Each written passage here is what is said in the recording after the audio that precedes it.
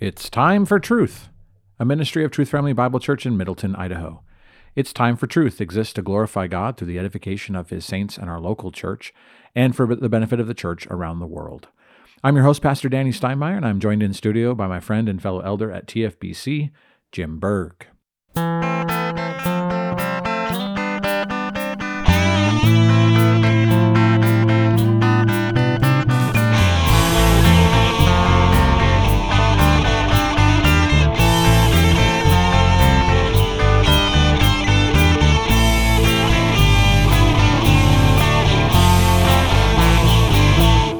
Well, welcome everyone to another episode of the podcast. Thank you for being there as we are here today on a gorgeous fall morning. This weather has been fantastic. It's a great time to be in Idaho, gearing up for hunting season, at least at the time of this recording. It's just around the corner for us and looking forward to all the things of the change of the seasons. We were just talking about things on the podcast before the podcast about the value of the seasons and the rhythm of life where there is seasons and breaks and different things like that where our activities change. We're looking forward to this time. And so we're grateful for the opportunity to meet together today and to be able to talk to you about, I think, what's a really important subject. We think economics is, once again, it's not a unspiritual, as that for your double negative.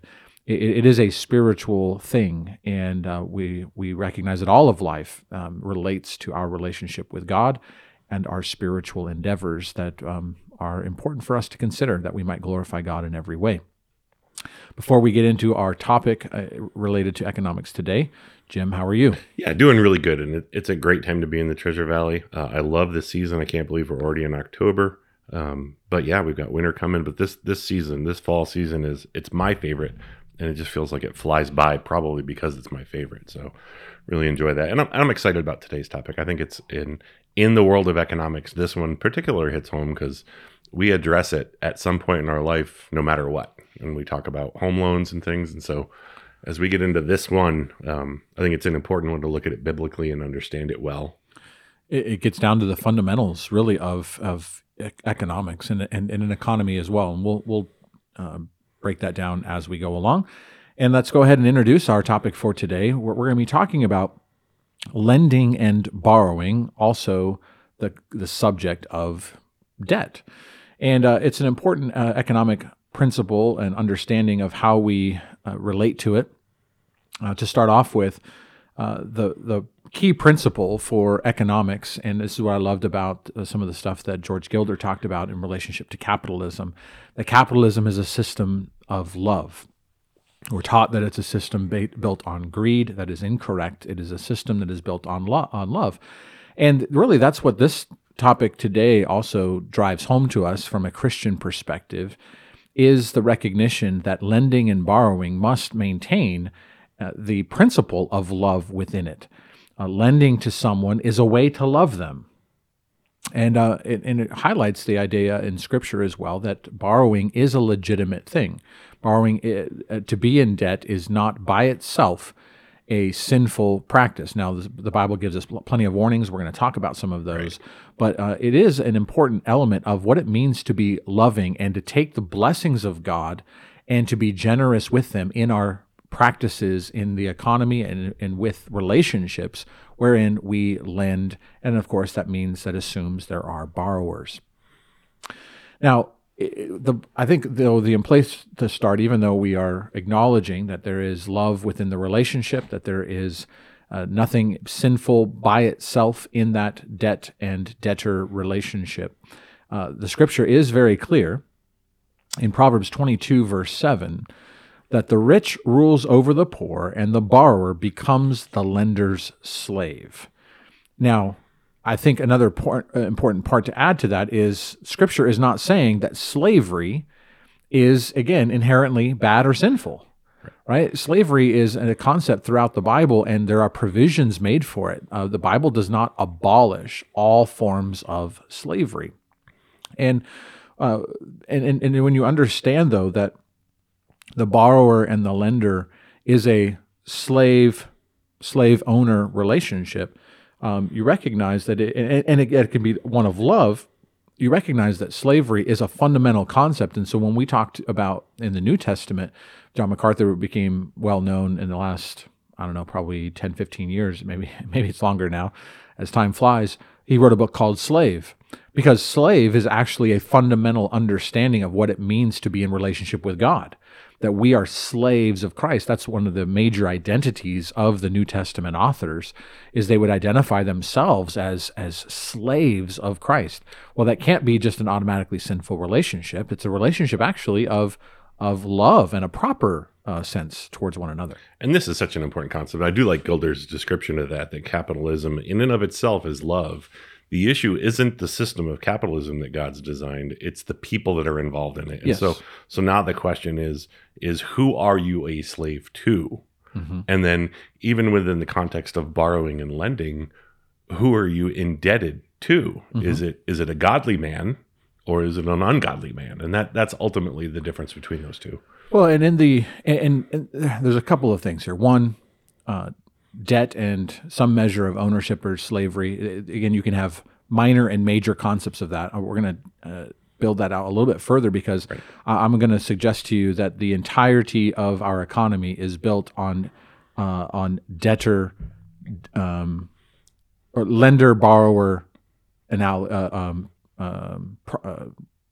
concept. if you will. Yes. Sorry. Yeah. Right. And so I want to tease that out a minute. But the idea here is that in the New Testament, however, it's very clear that it is preferable to not be a slave. Correct. You actually want to be the rich person. Right. And it goes back to some of our previous discussion that wealth and riches are not a negative thing in God's economy, both spiritually and physically. Right. And in reality, those are demonstrations of his blessing and of his favor. And he wants us to have less debt and less slavery because there is great growth, there is great obedience, there is great blessing that comes from following the Lord and walking in his paths. And we talk about God's normative means for things. It's the same in economics. It is the number of long-term investments that God talks about, building it little by little, faithfully over a long period of time, learning about debt as you grow in your income, as you grow in your resources that you have, is so wise. And who do you get that from? Well, obviously the Bible and wisdom, but you've got older men that have been successful that are available for you to come alongside and understand, and I would contend even borrow from. Yes. And we see that in the Old Testament. That's the model. And that's the model, because now you're not enslaved to the world. You're not enslaved to a president that decides he's going to give student loan freedom to certain people whom he wants. Don't get me started. We'll get there. Who wants to vote for him, and he ignores all the nice truck drivers and hard blue collar working men. But you're indebted. You are indebted in terms of financially to a man who's going to have understanding and wisdom and patience and is a godly man. And see, the point of debt is hopefully to not have to be in debt again, because it is using money so as to gain and to grow. Right. And where debt gets very bad and risky is when you're living on debt. Right. When you're living in such a way where debt is, you need debt in order to put food in your mouth on your table. Right. Right. Those are things that become very onerous and very dangerous and in a negative way, especially when you're dealing with significant issues of interest. But the guiding principle in the scripture about the lender and the borrower is one of love. The lender is obligated to treat the slave, if you will, fairly. And the goal is not to ultimately be taking advantage of someone. And that really leads us to the Jewish, I'm going to add Jewish Christian lending, because these principles are rooted in the Old Testament. And just a quick aside, it just reminds us of the connectivity that we have as New Testament believers to our Old Testament scriptures, and to the Jewish people to whom we owe a debt, which is what the scripture outlines. But that's why I'm just saying, I'm highlighting it really as a Jewish Christian lending practice. And these principles that were given to God's people in the Old Covenant, I believe, should be applied and understood for us today that we ought to be, and we would be far better off if we would begin to apply these principles. And I don't think we have a great appreciation for them as we need to. And in the context of the world, we'll look at Jewish people or that ethnicity, and they'll say things like, well, they're shrewd, or they're greedy. Well, the shrewdness part is actually a wise shrewd. Like, that is a good thing. Right. They actually, because of what they did in the Old Testament, those practices were built into that nation and into the behaviors for them for so long. A lot of the legitimate anything said, quote, negatively about the Jews is seen to be anti-Semitic, and I reject a lot of that. However, a lot of the real anti-Semitism is jealousy. Exactly. It's jealousy. Exactly. Right? Because they're applying Old Testament principles to their cultural economics. It turns out that there's sowing and reaping principles that make them more successful. And those practices are available to everyone else. That's right. That's right. That's so the beauty. there's things that we need to really take to heart, I believe, to learn from. And one of those great examples is Exodus 22. And we'll get there eventually, probably next year sometime in our series through the book of Exodus. But Exodus 22, verse 25, if you lend money to my people, to the poor among you, you are not to act as a creditor to him. You shall not charge him interest. If you ever take your neighbor's cloak as a pledge, you are to return it to him before the sun sets. For that is his only covering. It is his cloak for his body. What else shall he sleep in? And it shall come about that when he cries out to me, I will hear him, for I am gracious. And so this is a clear from the Lord communication of regulative principles regarding economics of lending and borrowing. Now, today, and we probably won't have time to get into all of this today, but in terms of a lot of what's happened today, we've outsourced a lot of things to industries, institutions outside of our communities, and that's kind of getting back to where the Jewish community has thrived and has done very well, is that they've been able to maintain more in-house dealings with one another, so that they can really get ahead. And when you go outside the community, and you're dealing with corporations and different entities outside of the community, it becomes harder to get ahead. But the Jews again have that reputation regarding money. They are often wealthy and successful at business, and one of the main principles of their monetary success is this application of God's law regarding lending and borrowing. Because if you're going to lend money to a fellow Jewish person, you are not allowed to charge him interest. It's a loan. And so we have to acknowledge, first of all, that lending and borrowing, that debt itself, is not against the Scripture. God actually provides a clear understanding of expectation that this is going to happen. Right. And again, we'll get there in a minute. I keep teasing it out, but I'm going to suggest to you it is actually a fundamental relationship of economics. But in the law, you see that you can ask for security. See, one of the things in that law is you can ask for security. You can take his cloak. Now, what we see, I believe, here in this principle is that fundamental economic principle of borrower and lender. So let me set up we think of it in terms of a bigger concept of loaning, of lending and borrowing. But I want to suggest to you that this is a daily employee-employer relationship. So here's, as a for instance, in a particular relationship, a person gives up his cloak and he says, you better give it to him at the end of the day. Well, what kind of a loan is this? Well, what's happening here is there's a couple possibilities, but one of them is the idea that when you give yourself, your labor, your time, your talent, and your resources to perform a job, you're being hired by this person.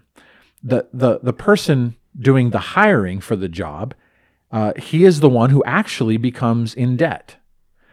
And what happens here is that when he, so let's just assume it's a day laborer, right? You are actually lending this person your skills and your talents and your time while you wait on time for the payment of it. That's right. right? Now, in our current situation, in a lot of industries, right? For instance, when I worked at Blue Cross, I would work for approximately 2 weeks. I was giving them my time. I was hired. Basically, they were indebted to me Exactly. because I was giving them my resources. right. I was giving them my time and my talents and my person, but I would do it for 2 weeks without getting paid, knowing that there was a promise at the end of 2 weeks that I would get paid. And that's what I mean by the entire economic system is built on lending and borrowing. He borrowed my services, to which then I would later receive payment for it. Yeah, I like make that. sense? We talked about this earlier. It's the description of debt. It's borrowed productivity. It's borrowed future productivity. And that's exactly what you're saying is I produced for 2 weeks. They were indebted to me because I gave them that productivity. And now they pay you. They compensate for you. And by the way, when they pay you, the clock starts again. That's right. You work for 2 more weeks. That's right. They First and the 15th. You're the loaner. You've given them your skills and assets. That's right. And then they owe that to you because of the production they gained by hiring you in what is a debtor-loaner relationship. And in that debtor-loaner relationship, there is the expectation and the promise, or the encouragement and the law in Scripture that you pay your person. And this goes, I'm getting ahead of myself to where I plan to go, but that's where James chapter 5 really gets into the idea of you. Sometimes we think that the person who is in debt is poor, and of course it does treat certain things that way. But sometimes the person who is using debt is the rich person, and he is to not withhold the payment to the person who he owes the money to. Yeah. And so James especially, and is highlighting the heart of God in that in that we saw here in Exodus, that look, if they have to cry out to me for that, if for you are refusing to pay them, it's a serious thing. I am a gracious God, and I will hear their cry. And don't expect to be a business that flourishes if you don't pay your people and you don't pay them on time. See, that's the thing. Even as an individual worker, if someone hires you to do something specific and they don't pay you, what do you say? They owe me. That's right. They literally owe you. Now, the flip of that's that, debt. Yeah, the flip of that is that he pays you in advance to do that work. Guess what? You owe him. That's right. And so it works whether you're paid or prepaid. There's exactly right, Jim. Exactly right. There's risk on both sides. Right. And we all know the stories of hiring the contractor, right? You want him to come put in your swimming pool. This is the classic California scam, right? Yep. You're going to hire a guy to come put in your swimming pool. He says, well, I need a certain amount up front. He takes the money up front, and then you never hear from him again. You can't get to him, et cetera, et cetera. Right. And that sounds like a horror story, and it is, and that's a really bad situation. And that's more of what we're kind of more familiar with in our culture, in our society, in our economy, that those types of upfront payments are at risk. But it can go the other way as well. Yeah, and your point, and it's a point well taken, is that in either of those relationships, there's a lender and borrower. It's built into the system. Exactly right. And so you cannot avoid it. It can't be that you can't have a loan, otherwise you couldn't work. I mean, you fundamentally would run out of people that would pay you in advance. Right. And then you owe them, and so you'd be going against your own principle. So in the idea of Exodus 22, the idea there is that it is possible that you might expect some measure of security to be put up in order to do that. So in the debtor lender relationship, there is the possibility of seeking to have some measure of security that is put forward. Right. To say, you can take my word that I am going to be good for what I said I'm going to do. Right. And that's a proper thing. There's a value in those types of safeguards. So for instance, if I'm going to pay my pool guy in advance, it's like, okay, that's fine. But until you start, your skid steer is parked at my property, and I'm holding the title until you're the halfway part of where or Right. until you're done or something. You're going to put that up as security. I'm not going to pay you 50% of the job for the pool without having any hole in the ground in my yard. I should have some measure of security, and sometimes a person will try to put up a bond or something like that. But there's things that you can be doing, and so the scripture legitimizes that concept of security. And really, what we're talking about there, Danny, is you're creating a dependency on that other person. I have to go back and get that piece of equipment, so I have to do the work. That's right. So it's this dependency on the person, and it's kind of the more you know the person, the less dependencies you need, or maybe the more you need. I mean, so that does That's work right. both ways. But it's That's right. the idea of if you're a faithful person and you're reliable, right? You're going to need less of that over time. You're going to be indebted less because of your reputation and who you are. And that even goes back to the idea of hiring someone outside of the community versus within the community that you know and that has to stay within your community. So that when, like you said, when you get to know someone and you trust them because you've seen their character, you've seen their work, and you live with them in a church context, as a for instance, then you can perhaps require less security because really those things are based on people's word and their commitment to you. And if you can trust them, then there's less security. In the description of the law here, the point here though is that when the job is done, you make sure that piece of security is given back immediately. Right. You don't hold on to it because he's actually put something up of value for himself. And so in that relationship, it's just an important element that we keep our word, that we pay on time, that we recognize how that relationship is. And then when we look at it from the standpoint of love, then that's going to also make more of a difference for us. It's interesting because I'm going to branch into this, but it's because you've got this dependency, this borrowing and loaning relationship, no matter what, even with the worker, the idea of how you go about doing your work includes more than the work itself. It includes more than just installing the pool. It's installing the pool and it's communicating, here's what's happening. And so I can't think of how many times in my career where people have not communicated well. They said they were going to be done in a week, and then at day 8 or 9, now they're communicating with you.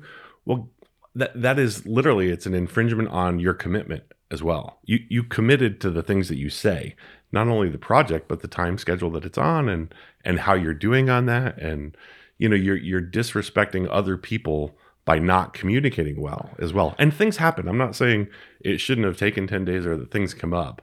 But as soon as you become aware of that, you communicate that to the other person, because guess what? That other person is multiplexing a bunch of his time into other areas, and he could be more efficient and a better steward of his time if he knew you were going to be late.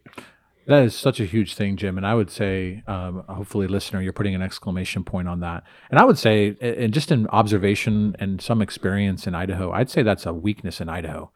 I was talking to someone even recently where it's that type of thing where communication is part of your word and the trust that you've created with this person. So what you're talking about here is, look, sometimes you give the best estimate that you can, but if you just let that go unspoken and then you run past what you've told people to expect without, as you are made aware, communicating that something has changed, right, and is there anything that we need to do in order to mitigate the issues regarding why it's taking longer or so forth, or just communicating, it allows your word to be trustworthy, and it allows there to be a greater sense of a positive relationship in business. Yeah, and we see it in business. We see it, I would say, we see it in setting up the church. It's the same philosophy of demonstrating a level of respect for what you committed to. Right. So, and then the other key element in this particular law is the prohibition against charging your brother interest. And this is an interesting element as well. Tell me the power, Jim, of an interest-free loan. It's incredible, right? I mean, right? Yeah. Talk about trust, character, growth. It's looking to grow the community. It's to grow the benefit and the impact and the wealth overall of the services of the community. Well, and when someone is doing that for you, if you're the borrower in this situation, that person is owed a debt of listening to his wisdom.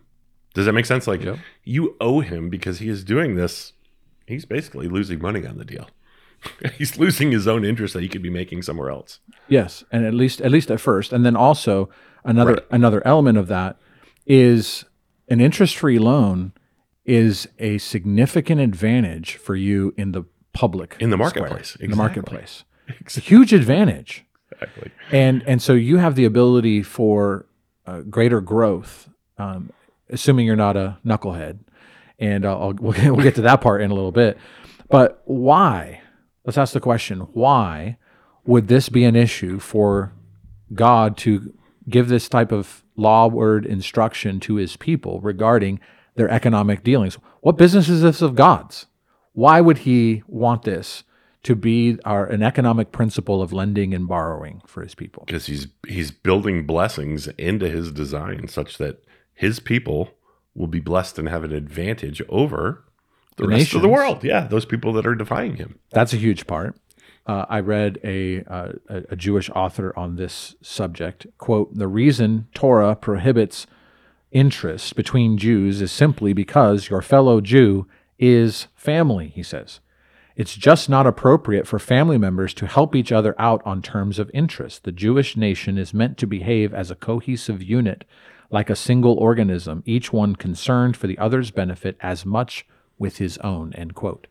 It's, again, the idea here is love, and it's family, it's closeness, and it's so the main issue of lending and borrowing. So now we're getting more away from just the idea of the ordinary economic transaction. It includes it, but now we're talking more in the idea of perhaps longer term loans, the loans in which someone would take in order to start a business, or perhaps to buy a piece of land, or to start to buy a home, or maybe those types of things, and it could be in the smaller level, right? It could be on the level of buying food.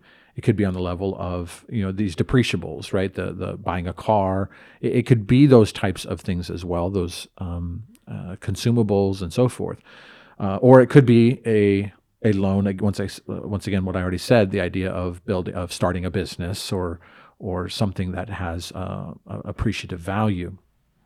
But in the Jewish community, if you get a loan, this is something I confirmed with my dad yesterday.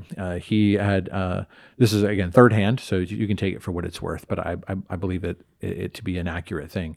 This comes from a Jewish tailor that my parents had a relationship, and he described the Jewish economic principle of loaning interest free. And if you're a Jewish person and you are going to go to a Jewish source of lending for an interest-free loan, you could get that loan. However, if you fail in that business, as a for instance, or you default, you can come back and you can get another interest-free loan. And if you fail and if you default, you will never see another dime. Right. Yeah. Like, two strikes, and you're out. Yeah. There is a generosity. There is a willingness to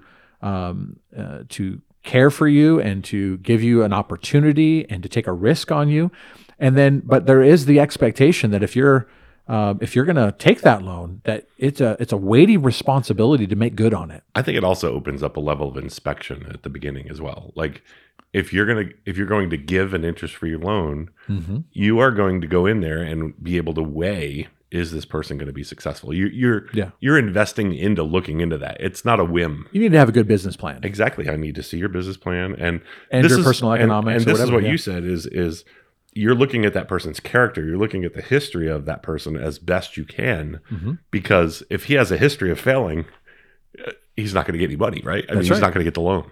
That's right. Whereas if you have a history of, I would even say, being successful, like if God is blessing what you're doing, or maybe you're young and you've demonstrated character, right? So that you are willing to take a risk on a man's character, right? He's putting his name on the line, yeah, right. That's what sometimes that's the collateral, right, that a man might put up.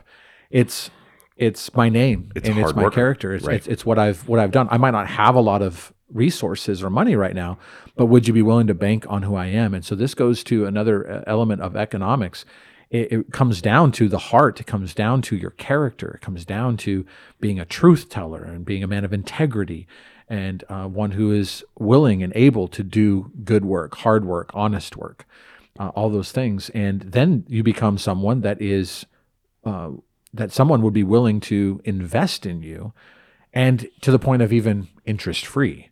That's an important element. Another element of this reason for not charging a Jewish brother in the context interest is for the sake of not taking advantage of someone. So there's, of course, the one of the major problems in our day are these payday loan type of stuff, right? This is an amazing and huge problem. We don't have time to get into it all today. That might be another good topic on another episode.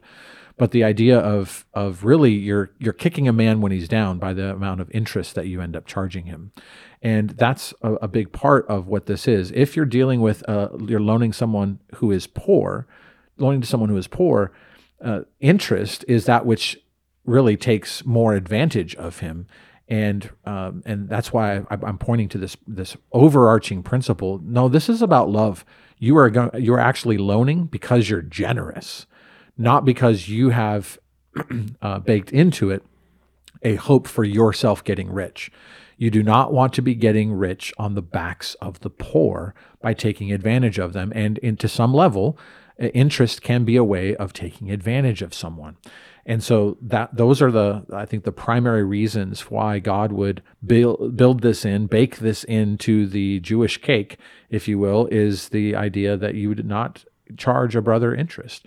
And then what a powerful position to set him up in, especially as a man of character, to build something and to make something that he's going to then pay you on time. He's going to honor his word, and he's going to follow through on what you've invested in. Yeah, those day loans, you got me going on that. My mind is wandering into that. That literally hit it. Go for it. It is as bad as gambling. I mean, truly, there's no way out of that. The interest rate is so high. Literally, at the end of the period, you can't possibly work your way out of that. You're borrowing so much from your future productivity that you actually go further into poverty. And so that to me is gambling. It's literally stealing. It's unethical. What you're saying is it's those payday loan type situations, they're taking advantage of the poor. It's pure evil, which is what gambling is. Yeah, it's pure evil. Good. No, that's true. And so when it comes to this idea of, while we're here anyway, let's bring up the subject of usury. Sometimes usury gets a little bit confusing because sometimes usury is seen as simply the charging of interest, and that is, if that's what you're defining it as, it is improper biblically. The scripture warns us about charging usury, of course, then to a brother. But usury is typically understood as exorbitant interest. See, that's what those payday loan things are, and that's sometimes these other lines of credit that the interest rate is extremely high. Yeah, and the people of Israel were allowed to loan to people outside of Israel. Exactly. With interest. Add an interest rate. Correct. But the difference is that was a fair interest rate versus an abusive interest rate. So again, because we're representing God, we have to do this in a fair way. So that's a huge difference between those two. Absolutely. So, and I'm glad you hit on that. Yes, the idea of interest is not by itself also a sinful or terrible thing. There is the sense of making a profit and an investment for gain in a relationship. That God is simply telling his people, among yourselves, don't do that. But as you have dealings with the nations, as you have dealings of commerce with outsiders, aliens as they're called, people who would come into Jerusalem as for instance, and conduct business from the outside, whether they're selling cedars from Lebanon or whether they're selling their linens and their dyes and their commodities and so forth. You could enter into relationships with them, indebted relationships, wherein you could charge someone interest.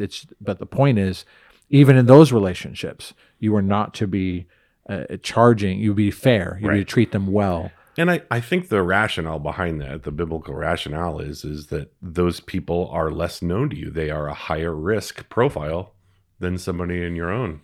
And there is an aspect of, another believer has to understand that even you as the loaner, it's a stewardship from God. And so ultimately that person is accountable to God, where anyone in the marketplace that doesn't have a belief system, it's just a loan. And another thing that I think this really highlights, There's a lot of talk today about income inequality. There is a lot of talk today about people being paid different wages, wage gaps, and different things like this. But I think this highlights, though, that even within Israel, there was a reality and normalcy, an expectation of the inequality of outcomes. Some people are rich, and they are then able to lend. And actually, the more rich people you have, the more lending can and should take place. Others are poor, and sometimes that's where you start. And there's a value there, and there's lessons there, and we want to be mindful of that. Yeah, there's lessons on both sides. Absolutely. So we've been blessed on the richer side of it, I would say, that we have, but we've seen just as many lessons on that side, like truly seeing character of people and the way that we approach things and the way that people approach you with a certain expectation. And so there's lessons on both sides. And why are some people blessed and why are some people rich and some people poor? Because that's the way God designed it. Like, for the sake of His providential purposes, right. and for as believers, of course, for our sanctification. Right. Sometimes He wants His people to experience poverty. Sometimes the poverty is the result of even believers reaping poor decisions and things that we've sown, and the Lord lets us experience those. Right. Sometimes it's important for parents to allow their children to reap the consequences of the things that they've sown.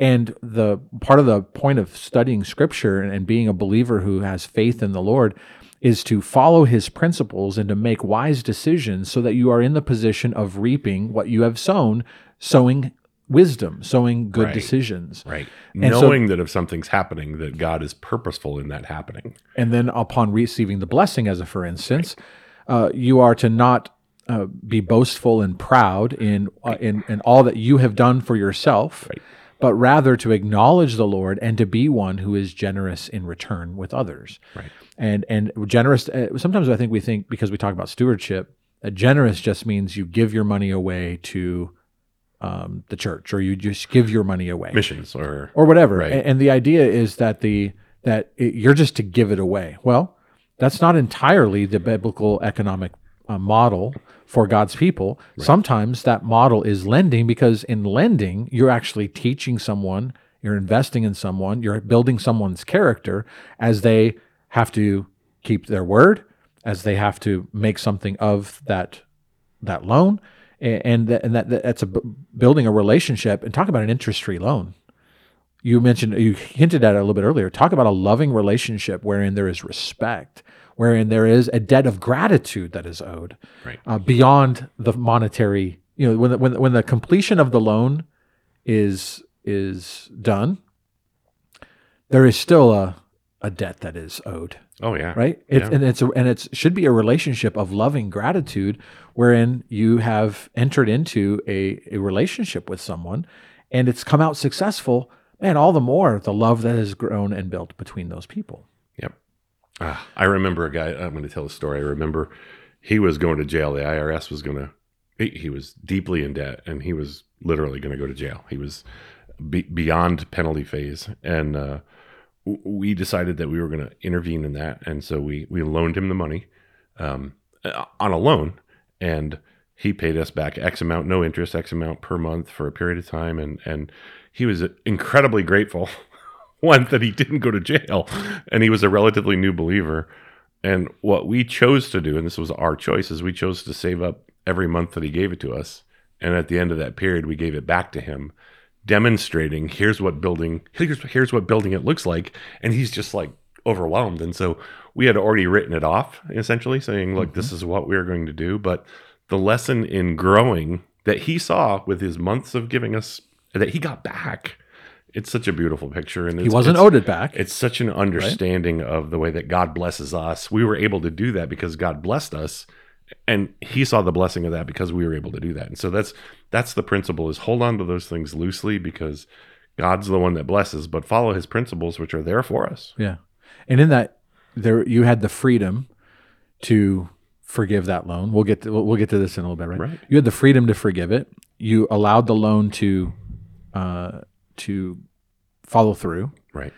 And then beyond that, you blessed him beyond just the relationship of the loan. You then gave him a gift beyond that, and Because we saw his and that was your principles. freedom. You didn't have to. Because he had the wisdom to follow those practices. You wanted to reward even beyond his loan. We wanted to reward the wisdom he was learning. That's right. That's right. Exactly right. And so those are wonderful. See, this is what we're trying to highlight here. These are to be motivated from and sought out and administered from the heart and principle of love for other people. And the money's not the important part. Like it's a piece of it, but it's a tool that we use to grow people and ourselves in wisdom and dependency on God.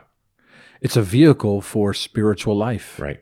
And again, I talk about this a lot. I'm not going to apologize. That we have to get away from this Gnostic dualism of separating, the dirty things of economics and the necessary evils of work and economy and debt and all this. No, these are vehicles, tools. That's the right word for it. Tools in a stewardship understanding. It's a tool for accomplishing and building spiritual muscles and realities and love for one another.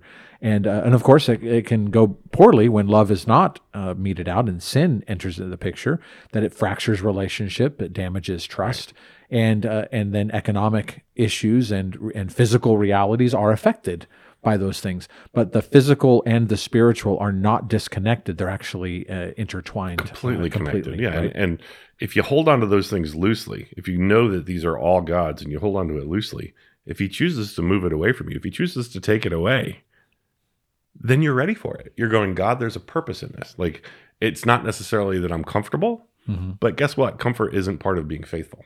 So comfort is something that you feel, not something that necessarily you are. And so you learn this by holding on to these things loosely, that it's all God's. He's using it purposefully to glorify him, but also to grow you. And you think of Job and the suffering that he experienced, and yet we all need to get to the spiritual condition and place of saying, the Lord gives, right? The Lord takes away, blessed be the name of the Lord. That's the will. That's that looseness that says it belongs to God. So if he takes it, and if I lose it, it's because he took it. That's a view of providence and his sovereignty. Then I can trust him and then seek to understand what it is he wants to teach me through that. Right. A wonderful text. I really like this one. Proverbs 19:17. One who is gracious to a poor man lends to the Lord. This is again that connection of the physical and the spiritual. Let me read again. One who is gracious to a poor man lends to the Lord, and he, the Lord, will repay him for his good deed. What a wonderful text to recognize that when you are engaged in relationships with the poor, in terms of being the lender, you are what you are doing is, Jesus talked about this, right? If you've done this to any of the least of these, he says, you've done it to me. And so the interconnectedness of the spiritual reality of these ordinary economic relationships are really important to see, that when you are lending to a poor man, when you are gracious to him to give in his need, that you're doing that to the Lord. It's a neat concept, and so we need to re-spiritualize our economic relationships with one another. And just retooling that, I want to make sure you've got the poor among you, and then you've got the poor of the world, and they are treated differently. I think that's I really want to emphasize that, because I think the world will misuse that and say, oh, look, all the rich people should be giving to the poor because they're not. We're going to redistribute, right? I mean, that's kind of their justification is they literally take this out of context and use it to their own evil purposes. Well, and we'll just put a pin here and come back to it. But the idea of the difference between the government doing this and the government becoming a lender, and this is talking about regulating the relation, and it's a minimal relation. It's a minimal regulation, by the way. It's very freedom oriented. But the idea here is that these are relationships between individuals and individual businesses. and the people within their community. This is not the one of the redistribution by which is theft, Right. and we'll get into that in a little bit. Are we getting there to the student loans? Because that is theft. Oh, we're getting Okay. there. We're getting there. It's on the agenda. But one of the things about you already highlighted, Jim. We're just going to probably hit this real quickly. It is legitimate scripturally. It is clear that you are able to charge interest to outsiders. Right. And so it's not against interest and not against loans and debt as even a concept. Once again, Leviticus 25, 35 to 38 it says, "Now in case a countryman of yours becomes poor and his means with regard to you falter, then you are to sustain him like a stranger or a sojourner, that he may live with you. Do not take usurious interest from him, but revere your God, that your countrymen may live with you. You shall not give him your silver at interest, nor your food for gain. I am the Lord your God, who brought you out of the land of Egypt, to give you the land of Canaan, and to be your God." This one doesn't, again, speak specifically to the outsider, but it's speaking to the issue of the countryman who becomes poor. You're not to take advantage of him. Instead, you are to be generous and loving towards him, and not to charge him, and not to take advantage of him in his low state. Yeah, and I like Luke 6. I'm going to read that. It says, "But love your enemies and do good and lend, expecting nothing in return." I think that's the thing that triggered me early in this study many, many years ago. This is even outsiders. These are outsiders. These are enemies. These are people that are not believers. The expecting nothing in return, to me, it completely went to their risk profile is higher. Does that make sense? Like you lower your expectations when you're loaning to somebody that you don't know, because you don't know what they're going to do. And so even in your own mind, even in your own, like, God can take and give, you're going, look, this is a higher risk loan than if I'm supporting somebody in the church. A huge thing, Jim, because you're saying your expectations are lower with low character people, or lower character people with unsanctified and not having the indwelt Spirit of God. Your expectations are lower for outsiders, so you need to beware. And there's going to be safeguards and expectations, and there's the ability to interact and do that, but you have to be mindful. That means the higher expectation is within your community, and this is an important element.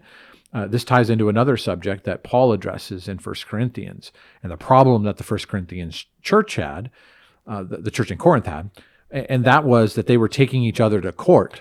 Oh, I was just going to go there. Yeah. Over their difficulties among believers in their business dealings and in interactions with each other. Actually, you and an unbeliever in a loan have one authority to go to. It's the civil authority. That's such an important concept, Danny, where in the church, if you're loaning to another member of the church, your authority is truly the church under God, right? I mean, now the civil authority is under God, but we all know what that looks like compared to. Paul warns you, we have a testimony, though, right, that is at stake, that we bear the name, that we've taken the name, and now if you're going to go to court with another brother, you're going to be doing that. You're basically saying we as Christians are unable to live and do business with each other with integrity. We're going to have conflicts and wars between each other, and we're now going to bring that before the state, an ungodly civil magistrate, to solve the problems that we ought to be able to solve ourselves, because we have the principles of Scripture. We have the concepts of repentance and forgiveness and justice and all these things that God gives us. We ought to be able to handle our disputes, Paul points out.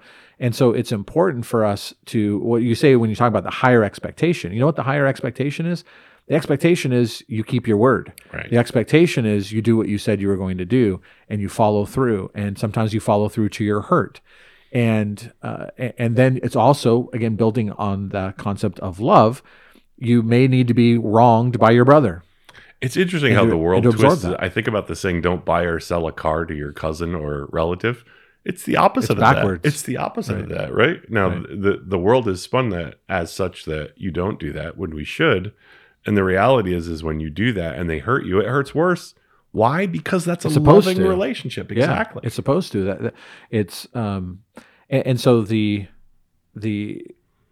element there that we have to bring back to, because of the higher expectation, it also brings into it the church relationship that you do put at risk, but it's the good kind of risk. It's supposed to be that way, right. And it may result in elements of sin.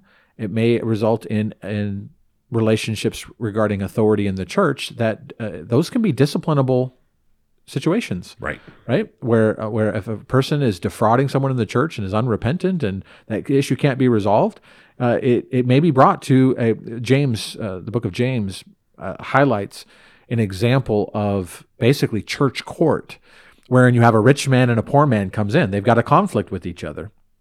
And James is very adamant. You do not show partiality to the guy who's the big giver in your church, the guy who's rich, Right. over the person who's poor. No, you treat them equally. But but the point here is that this is a church matter, wherein the issue of partiality and favoritism has to be properly recognized and avoided. And you need to judge righteously. Why do you have to judge righteously?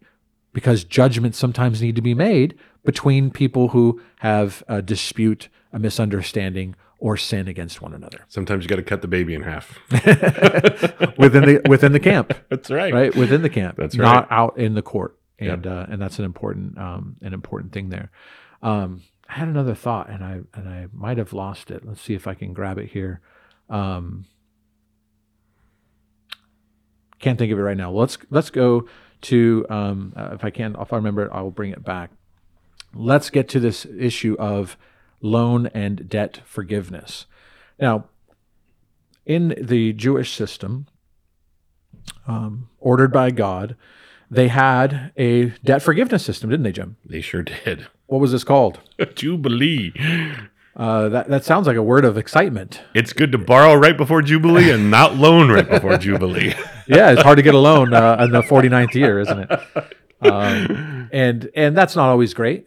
And you obviously want to temper that, because there can be people that take advantage. Yeah. But you also want to make sure that you are thoughtful about love and generosity. Yeah, towards I'm other totally people. kidding. Oh, I know. The principle is completely there. And actually, you're loaning to the person not because of the number of years that are left on it. You're doing it because you actually believe that person's going to be successful, That's right. or else you wouldn't do it. That's right. So, And the idea of Jubilee, Leviticus 25, is built into the national system of regulation, and it ensures that all debt and debt slavery, right? You had a lot of the slavery was based on economics, based on debt, and that was the proper kind of slavery, actually. And it was regulated, and it was all to be temporary. And how many people today, Jim, are so far in debt oh man, that they will actually never get out from under it? How many people today are dying with debt? And that's not meant to be. That is not God's system of economics. and we're missing all of the entitlements that are handed out, because all of those things inherently are debt. Welfare is a debt. You are taking from others and giving to someone else. We call it redistribution, but the reality is there's still a biblical debt there. There's still a responsibility before God to what you're getting. And so we treat those entitlements as the poverty level, or the poor need to have these things. Unequivocally not. Those are still things that you're indebted to. So now in this case, we're indebted to the government, but the government is just a collection of people. Well, and when you get to this issue of the government, and the fundamental principle of understanding government is that the government does not produce or create money. They might print it, but they're not a producer. They're a taker. Right. And what happens is in taxation and enforced taxation, like as we have in our system, it is a system of redistribution. It's not to fund the government. We just went through an issue of once again the crisis moment. Will the government shut down? and the problem is that the government has become so swollen and so huge that it is unfathomable to think that the government would not be able to fund all of its things. But the problem is that they've taken all of this money from the people who have done something by making it, earning it, and so producing, and they are spending it not for the government purposes that God has ordained, but because they have become God or dad in terms of being the provider of people's needs. If the government shuts down, we immediately become more productive. Immediately, because you've shut off a non-producing element. Now, there's aspects like the FAA and things where you don't have air travel, but ultimately a national park shutting down such that you can't go for a walk in the woods. You can still go for a walk in the woods. So, well, and you brought up the idea of welfare, of these social safety nets that are run by the government, and they only get their money by taxation. right. We get to this issue of the government, especially being involved in student loans, and you're talking about the government backed and the government offered student loans that then have become a political football, wherein they now want to suggest and put forward the idea of forgiving those student loans. And this is I can't almost highlight enough how wicked this actually is. So you start off with taxing people in order to lend to students. So instead of you being responsible for your own children and your own payments for their education and so forth, the government is taxing you and then loaning it back to you at interest. And now they take your money, they lend it to students who are expected then to pay it back and pay it back with interest. And then in the middle of that, they changed the terms midstream. So Jubilee was a form of debt forgiveness that was baked into the calendar. And it was everybody knew what they were doing. Everybody knew what they were getting into. The terms were going to be clear, and it was always set. It was always set. There was always Jubilee on the calendar, so you knew what you were doing, and it was always going to be temporary. You would never have generational debt in that system. But in this form, you're changing the terms midstream, and that debt was actually there. You took people's money, you lent it. That's a form of redistribution, right? You've lent it out to a certain group of people, and now you say you don't have to pay it back and make good on that to the government who lent it to you. That is one of the reasons why I suggest that that's why they want to do this, is because that is classic, pure socialistic redistribution. You've taken the people's money and you've given it away to a group of people. Worse, I think, just worse than that, it is creating a character and a behavior of irresponsibility among all those whose debt you have forgiven. Part of our president's announcement on this is that it actually will help the economy, was his opinion. He is completely wrong. Every one of these people that these student loans are forgiven of will go further into debt because now they have more debt that they have access to go into. And so they're just going to take that $300 a month that they were paying off on that loan, and they're going to go further into debt. Well, and another element of this is very much a slap in the face. It is an inequity to all those people who did have student loans and paid them back. And to all those truck drivers that are out there that finance their own small business, and the electricians and the plumbers, and it's arbitrary because you are forgiving loan. You're taking the people's money, you're lending it out to students, and then making a special class of people who are forgiven their loans. But all these other loans of the people who are actually out there producing, those aren't forgiven. You're buying white collar votes is what you're doing. Yeah, that's exactly what's happening. So, which shows you it's corruption. Oh. It's a corruption entirely. It is partiality to buy votes, which is definitionally corruption. Right. So a number of different principles we've been talking about here. It's important for us to work through these. Another element of borrowing and lending, let's talk about some principles in the church, okay? So when it comes to relationships in the church and dealing with people who are maybe getting a start, maybe needing a restart, maybe people on the poorer end of the spectrum versus people in the church who are more well-off and are in a positive wealth position financially. When it comes to lending to and borrowing from within the church relationships, it is extremely important then to keep your commitments, to not charge interest to each other, I want to now make that connection to the New Testament. I want to suggest that this is a principle that we need to bring back and apply to the people of God in the New Testament. We don't have the national state wherein the constitution of each country around the world is God's law. However, in our own dealings, in our own Christian communities, our local church communities wherein we have dealings with each other, it's important that we, I think, apply these biblical principles. These are principles of love. These are God's standard. Now, we don't have Jubilee because we don't have the levers of control. That would be a valuable thing for a Christian nation, perhaps, to put into play if it were following all of these principles. But in terms of the way in which we have dealings with one another, we want to make sure that we don't let money separate our relationships, that we want to be generous with one another, that love needs to be that guiding principle, and that investment in each other is important. And all of these things can be done and should be done in the church. And I want to say that that's a better, even though it at times can be messy because people in the church are still sinners. But that doesn't mean it isn't right. It's not that it's not messy outside in the world. Yeah. So we can go to outsiders, we can go to unbelievers, we can go to banks that are not necessarily godly or have the right types of good types of investments and so forth. It doesn't make it just better and easier to go outside of our community. We should, I think, maximize our relationships within the church. And talk about, again, a powerhouse.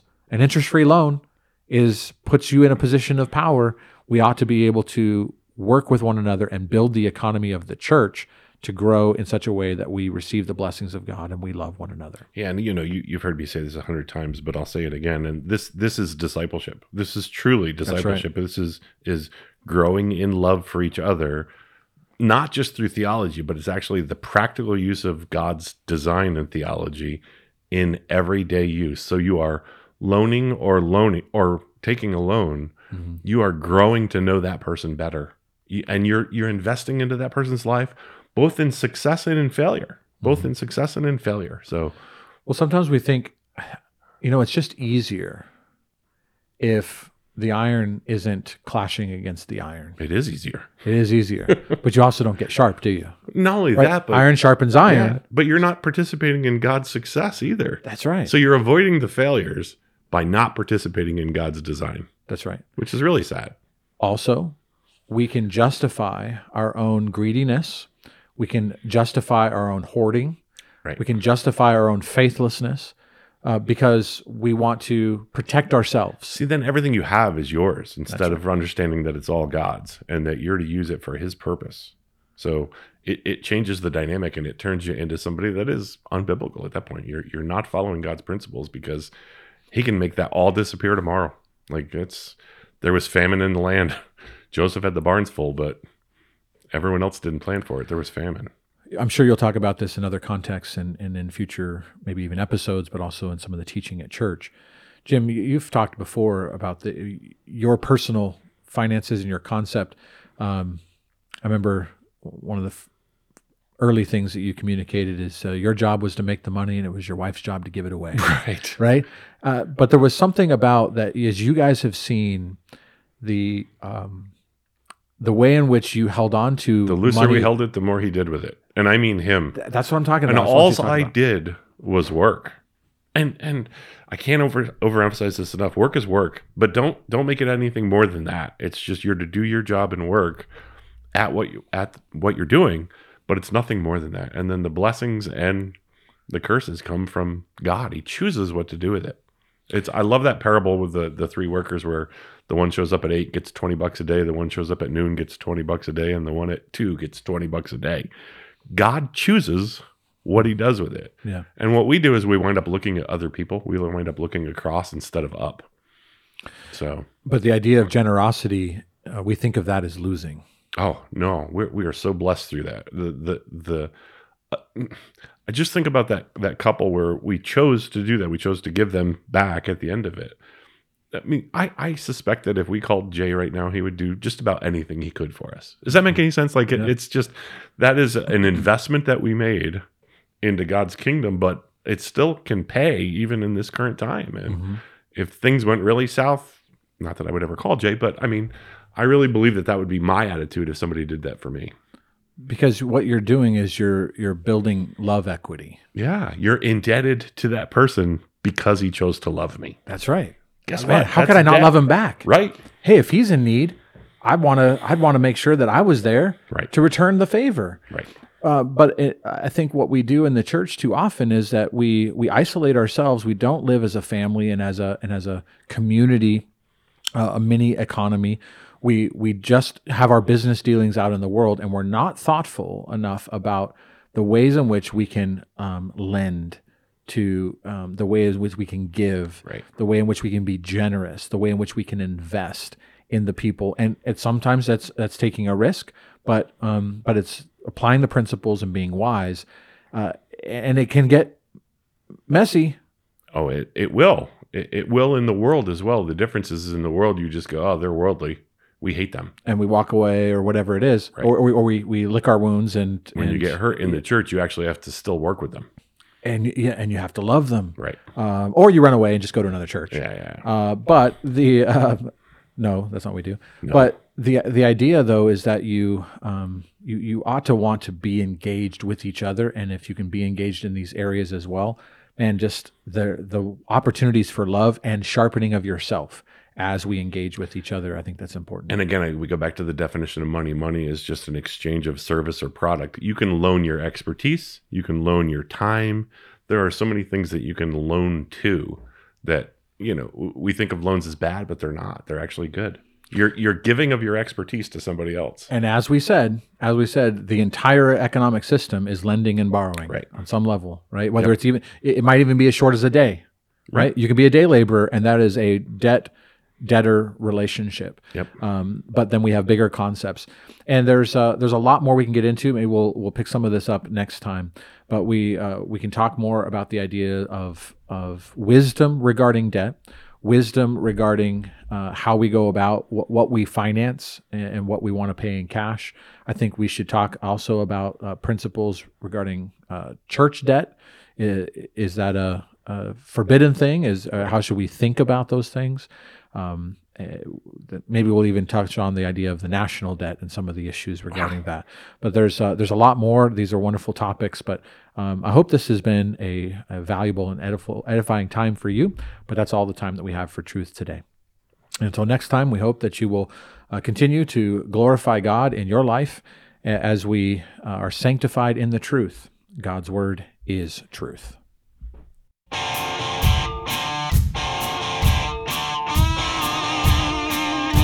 Thank you.